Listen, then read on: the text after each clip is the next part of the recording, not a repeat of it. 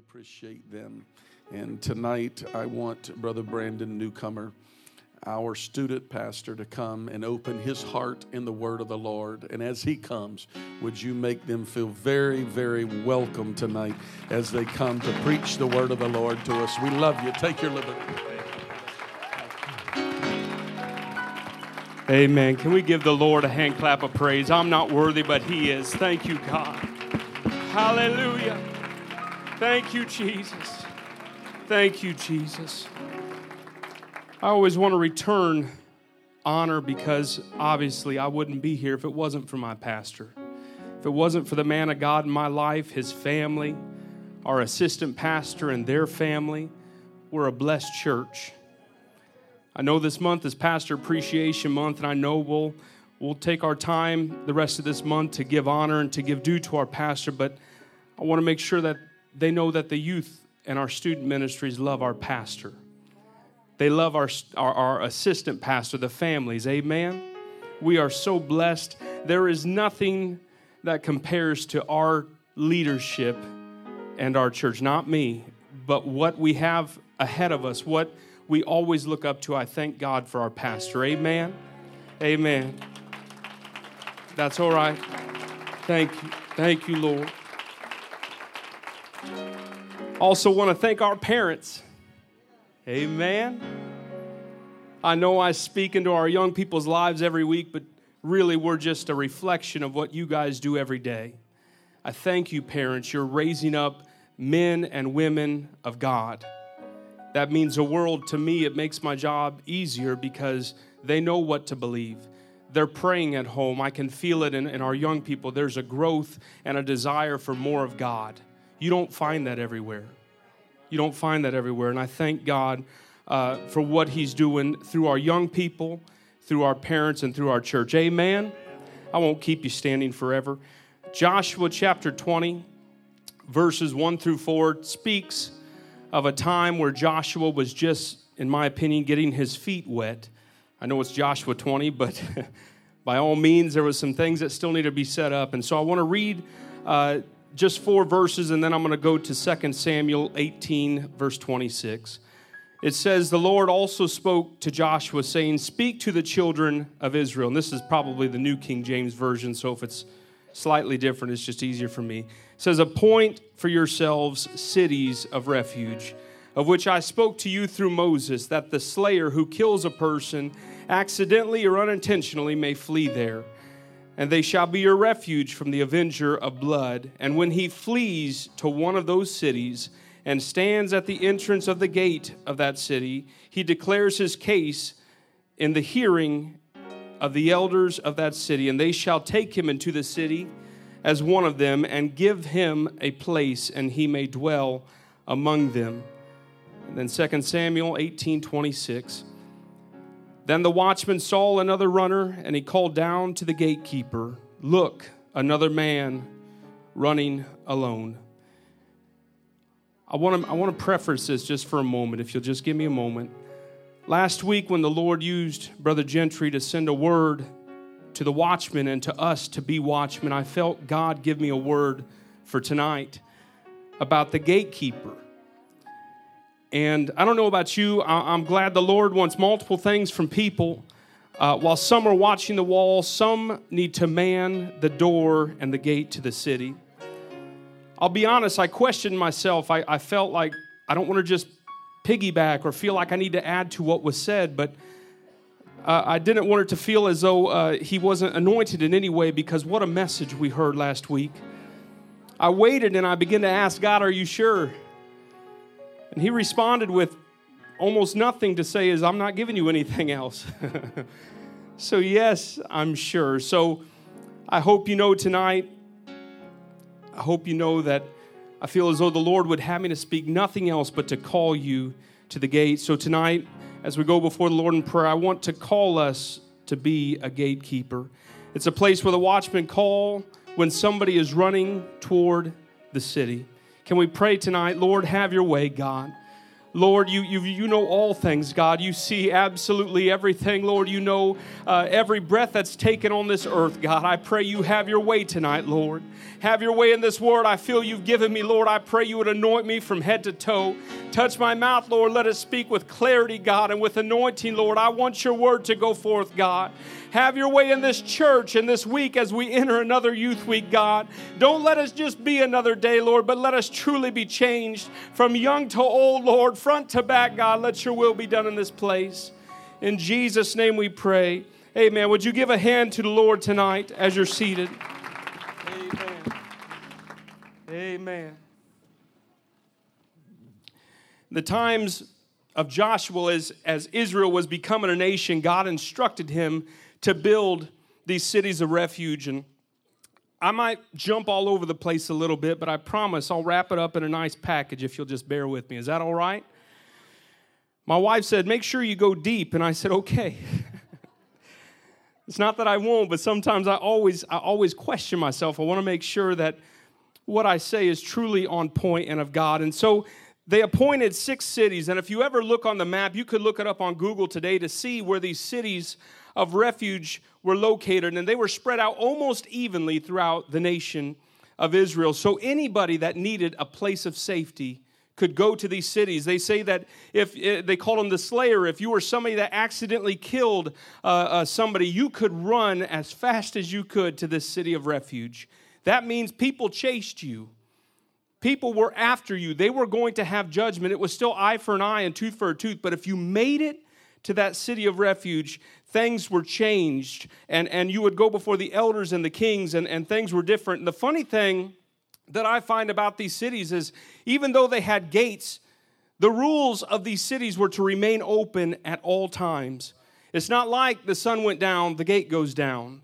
It was a period of time. If they weren't in war, the gates remained open as a place for people to run as a city of refuge. They were always, if they were ever in need or ever in seeking something, that they could run to those cities. So tonight, I'm calling us to be a gatekeeper where the gates never close. And to be honest, that doesn't make much sense. But again, hang on, I'll get there. I want to talk about these cities. These cities throughout the Bible represented the grace of God. The first city was Kadesh. It represented righteousness. It was a refuge for the unclean, while Shechem represented or was interpreted the shoulder, a city for the one that was lost in the wilderness of sin. Hebron was the fellowship, a refuge for a lonely sinner, while Bezer was a fortress. It was a refuge for the helpless sinner. Ramoth represented heights, a refuge for the wretched sinner, while Golan was a place of joy, which was called a refuge for the downcast.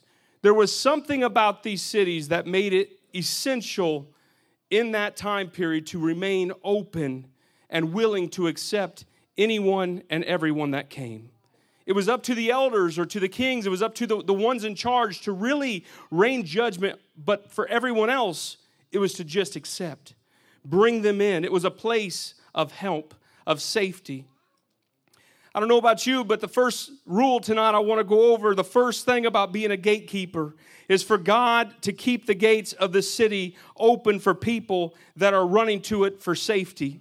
If we're to be the church of God and gatekeepers in His kingdom, the first thing we must do is be open to people seeking a place of refuge. It means that all unclean, all that are lost in the wilderness, the lonely, the helpless, the wretched sinners, the ones that are downcast, all need to be able to have a place to call their church and their city.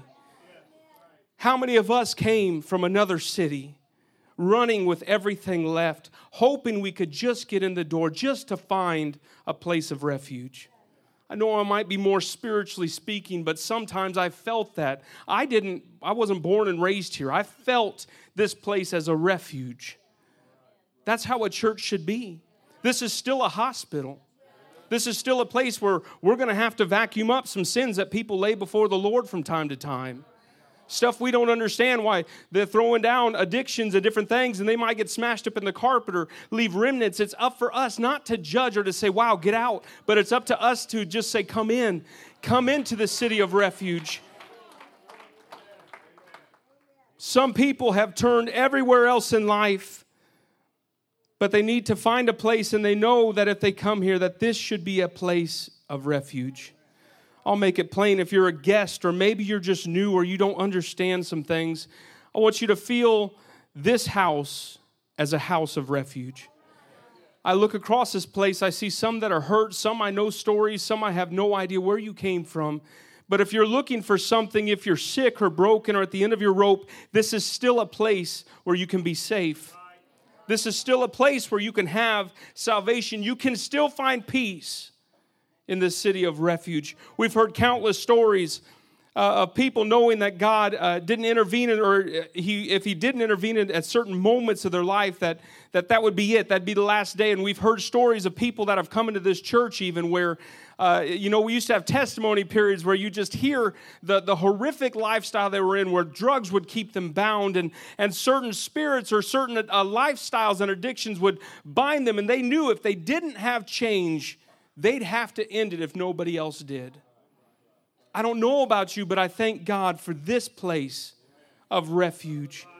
Tonight I'm calling us to be gatekeepers, and if we were to listen last week to the watchmen and to hear pulling people out, we need to understand as gatekeepers to open the doors and to let those come in that are looking for a place to call home. We can't be closed off to what God is wanting to do in this city and in our region. We must keep the doors to this city of refuge open. As a gatekeeper, I want to say I am so glad, and I alluded to this a moment ago, I am so thankful that it's God's to decide what to do with people. It's not my choice. I don't have to worry about it. In fact, the Bible said the elders were called, and they would be the ones to decide what happened and would we accept them into this place. All they ask us to do, and again, what I'm asking tonight is, as a gatekeeper, because we're going to get there, I'm going to challenge you to accept a ministry of gatekeeping. And it won't be for everybody, but for some, it will be what you need to do. And here's one of the things you need to be as a gatekeeper, and that's full of love. I question myself sometimes, do I love enough? I don't need to be harboring things. I need to love. The Bible talks about it. It says, love your enemies. Bless them that curse you. Do good to them that hate you. Pray for them that despitefully use you and persecute you. Love is what we need to be as gatekeepers. We must be full of love. The truth is, as we move further into a role of a gatekeeper, some of you might be saying, why gatekeeper? Why man the gate? The first thing you said is to keep it open. But the second thing that the psalmist wrote in Psalms 84, 9 and 10, it said, behold, O God, our shield, and look upon the face of thine anointed.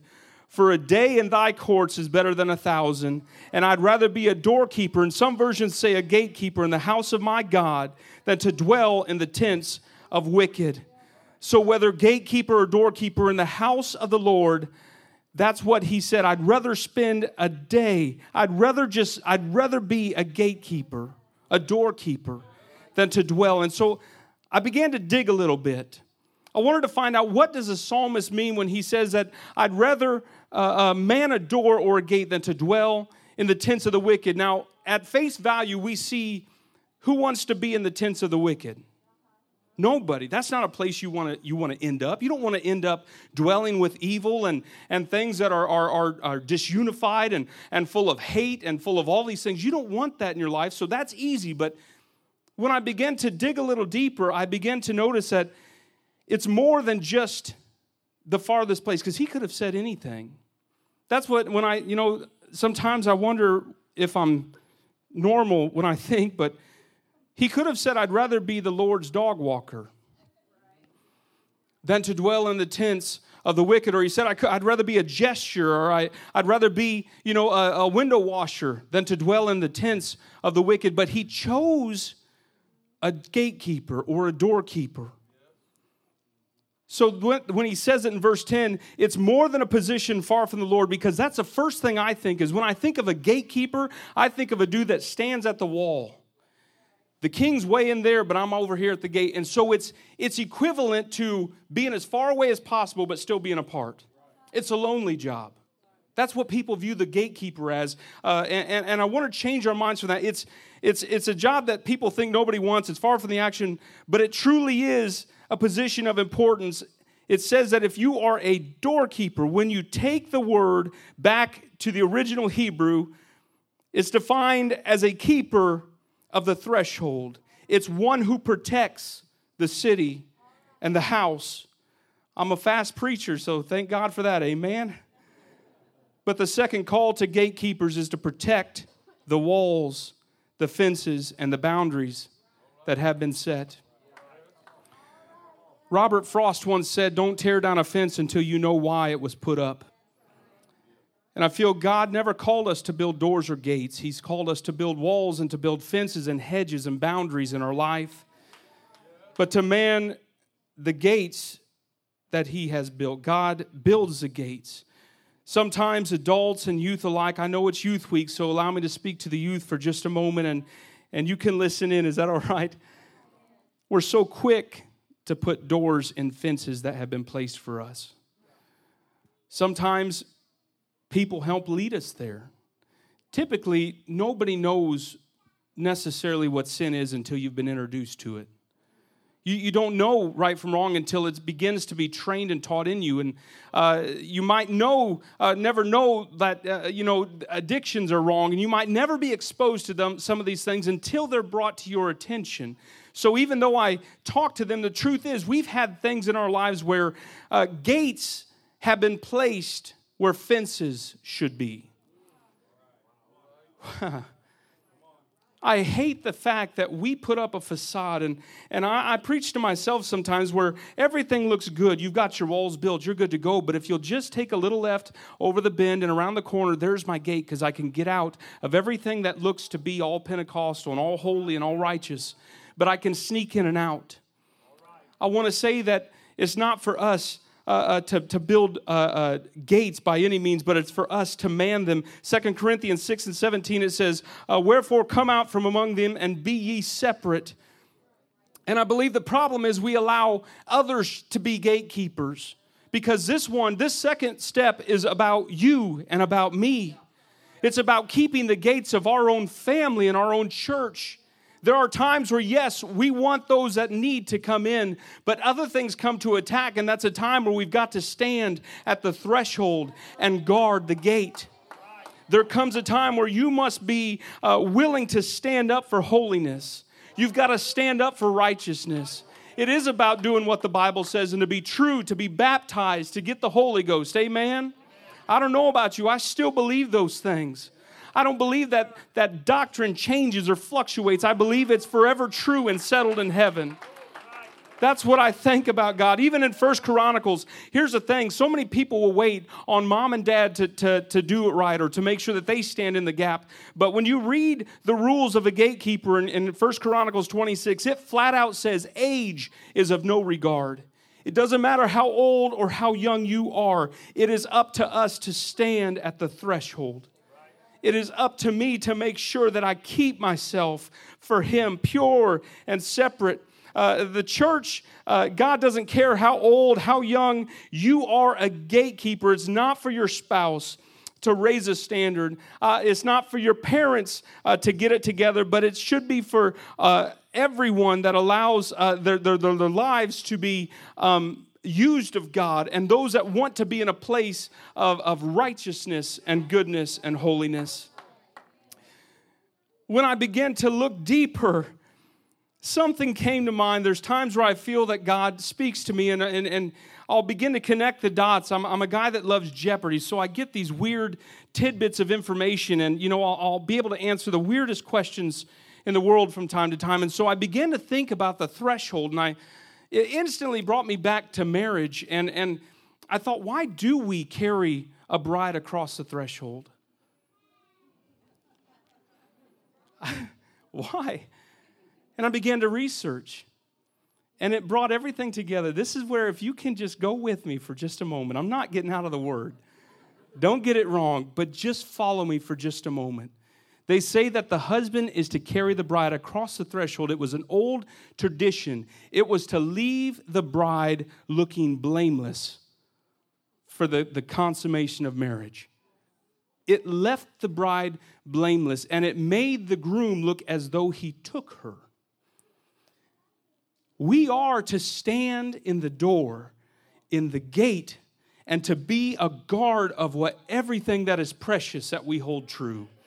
It's to keep the bride safe until that thief that comes in the night, or that the Lord which comes as a thief in the night comes and takes his bride away.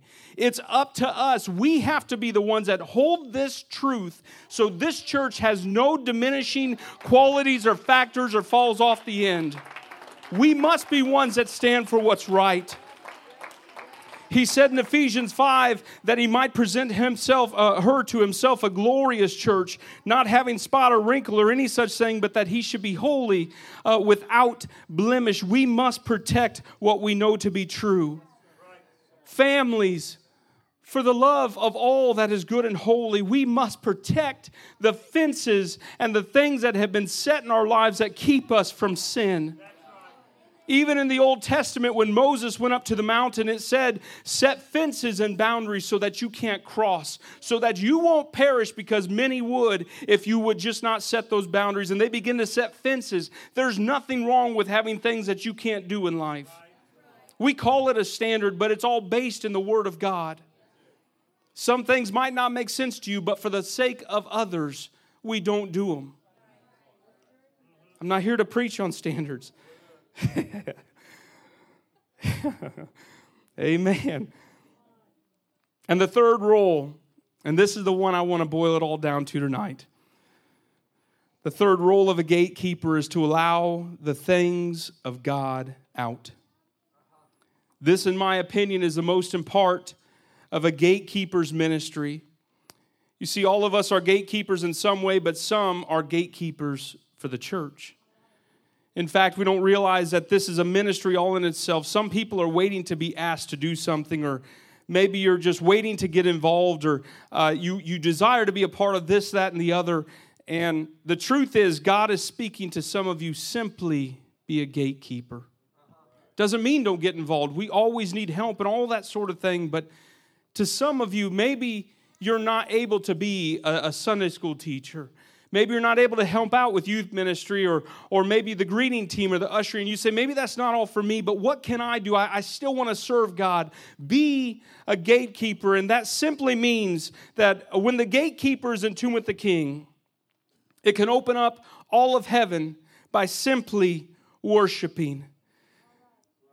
These are young people, saints, elders. The Bible said age did not matter, that we feel the Lord push them in service beyond what seems normal, and watching God move in that service. Tonight, I watched the crowd because I was going to set you up with questions at the very beginning. I didn't do it. But I was going to begin to ask, how many of you felt like if you went home right now, you've been in church? And I'm sure we'd get some claps, but then I'm sure someone would be like, well, maybe not yet. And simply the difference between making you feel like you've been in church and not is when the people respond by opening the Spirit of God. It belongs to us to be gatekeepers. You're called to worship. Before the first note is played, it's somebody that has spent time with the King, touching his throne, asking him to use us. There's a time of prayer. This is a thing of preparation. I'm not asking us to be weird or goofy or just run across the front constantly every service. That's not it. But when you're in tune with God, when somebody's next to you that might not understand or might say, this is still awkward to me, you're just in the presence and you understand what God wants to do next. It's offering ourselves as a vessel for Him. Being a gatekeeper is being willing to be used of God for every simple task. Hold the doors open. People are coming. Shut the doors. We need to keep this truth safe. Or open them back up because I need to move. It's imperative that we do what God asks. When the music starts, no matter how you feel, you become a worshiper, a gatekeeper. It shows that if that's your plan, I hope you change from being a show to being authentic. It's got to be something that's inside of you. If you start out doing it to be seen, so be it. It's not my will. It's not what I want. But if that's what you choose, so be it. But I pray that the show becomes authentic. I pray that if people just want, and trust me, we get new people from time to time, and they just have no inhibitions about worship. I watch my babies in the row, and they'll just dance crazy. And that's how I feel sometimes new saints, and I'm not ripping on anybody, but I love it when they come in and they'll just lose themselves. And it's like, well, who taught them? And where am I? Why do they do that? And why am I so bound? Why do I feel like I can't? Let me burst your bubble for a moment. Is that all right? The singers are asked to lead in worship, but the fact is that singers and gatekeepers are not the same thing. Back to the Bible, all throughout the Old Testament, it talked about, and it had rules where they would pay people or whatever. They were paid positions throughout the city, the guards, the gatekeepers, the singers, everything. And so many times you would see where they would gather up singers and gatekeepers. Singers have their role, and nobody says they can't help with the gate. But it's not always up to the singers to ask God to move. It's not up to singers for God to have just a flowing spirit out here where everything is open and everything is changed. Do you guys hear me? It doesn't, just because you are or aren't in the choir doesn't mean that you can't impact the service.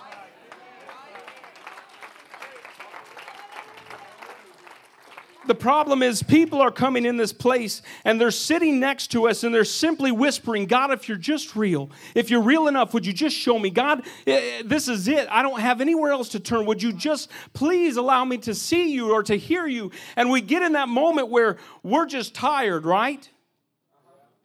We have excuse, and that's the thing. Don't get it twisted that thinking a gatekeeper needs to just jump and shout. It is so deep. Worship is so much more than those things. Worship is adoration. Oftentimes when they interpreted the word worship in the Bible, it was to fall down and to bow. Adoration, admiration, it was all of those things. It wasn't all about jumping and dancing and hanging off chandeliers. That is part of it. But it's so much more than that. Don't feel like, well, I don't have the energy for it. It's up to me.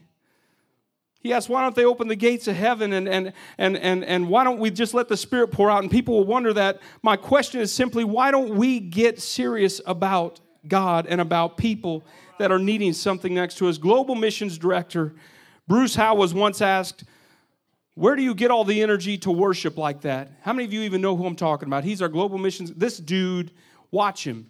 If you ever watch a big conference and you're like, who's that guy? And he's just everywhere. That's probably Bruce Howe. It's just everywhere. And so he gets asked, where do you get the energy? Man, if I just had energy like that, I'd worship the way you do. If it was just like that. And he goes, you know what? Here's the truth. You know where I get my energy? I don't. He goes, I don't have it. But if I worshiped how I felt, I'd worship like you. That hit me too. That hit me too. He says, I can't afford not to worship my God the way I do. And he's accepted, and it's a changed mindset that I must worship no matter what. You might say again, I can't leap, I can't dance, but to research out worship, it says they bowed. They showed reverence, and they showed adoration. It's not how you do it, it's just that you have to do it. It's important tonight when I say I call you to be a gatekeeper, and young people, I speak specifically to you. When I call you to the ministry of gatekeeping, it is truly keeping three essentials of being an apostolic Pentecostal Christian. It's to love. It's to allow people that aren't like us, people that might not have it all together, or they might have a past, or you might even know their history, and it's things that we can't explain. It's not our call. Do you realize they went straight to the elders? They didn't stop and ask the gatekeeper, what do you think? Can I come in? They just made sure the gates were open. Someone's coming. That's what it said in 2 Samuel. The watchman called to the gatekeeper. Someone is still running for us. It wasn't a call of safety. If you look back through it, it was a call of information. People want to have a place that's open and ready to accept sinners, or whoever you want to call them, the lost, the hungry, into a church. It matters. It matters that we are ready for that. When he says dance, I want to dance. When he says get lost in worship, I want to be the gatekeeper that hears his voice. I want to be the one that knows his spirit and knows which way it flows. I want to know his voice. I want to see what he wants to do in every single situation. I love playing bass, and I know that's my little spot up here or whatever, but we've got like 5 bass players in the church, and I am not one of those guys that has to play. I thank God for that. I hope that's public because I don't want to be up here so much that I forget how to worship. I don't want to be so tied to something that I forget truly my calling for God. It is to worship.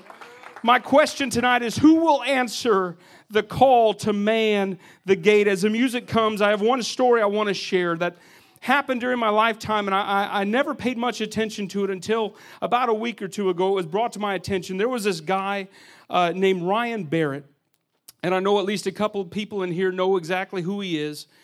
When he was in high school, my brother started high school a year or two after him, so Ryan was a sophomore or a junior when Jeremy was a freshman, and they were in marching band together, and they all were part of the saxophone section. And I'll never forget, I was 3 years younger, so I was probably like 11, but I would watch the way Ryan would just treat. He had leadership qualities. He could shout anything, and these people would just snap to attention, and everything was military. If you messed up, you drop down and you give five or until you feel like you've done enough. You get up and you go run the charts again. If you messed up, you did it again. If you're moving, you slap a mosquito, you're on the ground doing five. I'll never forget the presence that Ryan had. But Ryan hated Jeremy. He knew he was apostolic from day one. Ryan was a Trinitarian, and so he just instantly held it against him that you're stupid and ignorant. You don't understand the Bible, and you're just, I've got nothing good for you. The quicker I can run you off, the better. Some of us have been there. People know who you are, and it's up to you to show them the face that God wants them to see. I'll never forget, I even called my brother this morning, and I said, just tell me the story. What happened with you and Ryan? He said, man, he was a jerk. He goes, that guy, for no reason, he'd rip on me. He'd ridicule me. I believe they were in marching band and throughout the band throughout the year together. And Ryan was just all about, just on my case, just hated me. And he goes, and then a few years later, Ryan went to church. And Ryan, about 5 or 6 years later, after he had graduated and was away, he found my brother, and he comes up to him and he goes, hey, Jeremy, I just want to come to you. And he was, crying and all despaired, and he just said, I don't know why I did what I did. He just said, I simply don't understand why I was so mean to you. You were so calm. You never once talked back. You never once gave it back to me and was spiteful at me. You just took whatever I had to say, and whether you liked it or not, you just put on a face that just simply said, I'm going forward. It doesn't matter. And he goes, I have no idea why you were like that. And then he began to tell him, but God changed me one night. He goes, I was so stupid to think that I was right. I guess you could call it ignorant at that point because he didn't have knowledge of it, but he used to make fun of Jeremy for the way he lived, but then he said, Jeremy, you were right. Today, he goes to Life Tabernacle in Elkhart, Indiana. His daughter, his wife, they've got an amazing testimony about how things have happened and their lives have changed around. And the truth is, even this past year at family camp, he was the one making all the promotional videos between sessions to tell them what's coming up the rest of the week. It was Ryan that did it. Ryan has got himself in church because Jeremy, knowing it or not, was a gatekeeper to the things of God. I know we can look at Jeremy just a year ago. We could say that guy will never be back in church. That guy will never come back to God. I hope I hit some parents tonight. You're waiting on your child to come back. Some of you might even think, well, I've lost hope. There's no way they've got time. Things are happening that are just sliding deeper and deeper, but don't stop guarding the gate. Don't stop keeping it open. Make sure you let them know that God is still real, that there is still a hope for them, that God can change things. Be a gatekeeper. Be a gatekeeper. If you would stand with me tonight, all heads bowed, all eyes closed. You just never know when you need to be a gatekeeper. You need to make sure that your doors are open to people that need a refuge. You need to make sure that you guard the threshold of the bride. And most important of all, you need to make sure you are in line with the King and you let His Spirit flow, because you don't know His plans. And the Bible says, you don't know the plans that I have for you. We don't know what tomorrow might hold, but today you can be a gatekeeper for God. As there are some that come hungry, some that say, I don't know what to do next. I'm new to this, or I want an experience like I've had. My question is, where's the church that says, come on? Where's the church? Where's the people that say, I'll stand in the gate? Where's the people that say, I'm the ones that will hold the door open and make sure that you're loved, make sure that you're prayed for, make sure that you're cared for? The Bible, Jesus asked, what are the two greatest, or what is the greatest commandment? And He said, love the Lord thy God with all your heart. And He goes one step further and He says, and the second is like unto it. Love your neighbor as yourself. Church, if we're about nothing else, I pray that we're about love. I pray that we're a place that loves the hurt. As much as we were loved, help love others. Some of you are in this place tonight begging God, would you just show me? Lord, would you just let me see you? And I'm here to say that there are people that are ready to pray with you. Tonight, I'm going to open these altars. I want to open them up to a variety of people. Maybe some of you feel a call to ministry. Maybe some of you feel a call to be a gatekeeper. Maybe some of you are saying, I'm looking for a place of refuge. Let God be the one that judges you, not man. I want to open up these altars. If you've got anything you need from God tonight, I ask you to come. If you see someone standing next to you and they look like God's dealing with them, just ask them to come with you. Pray with them.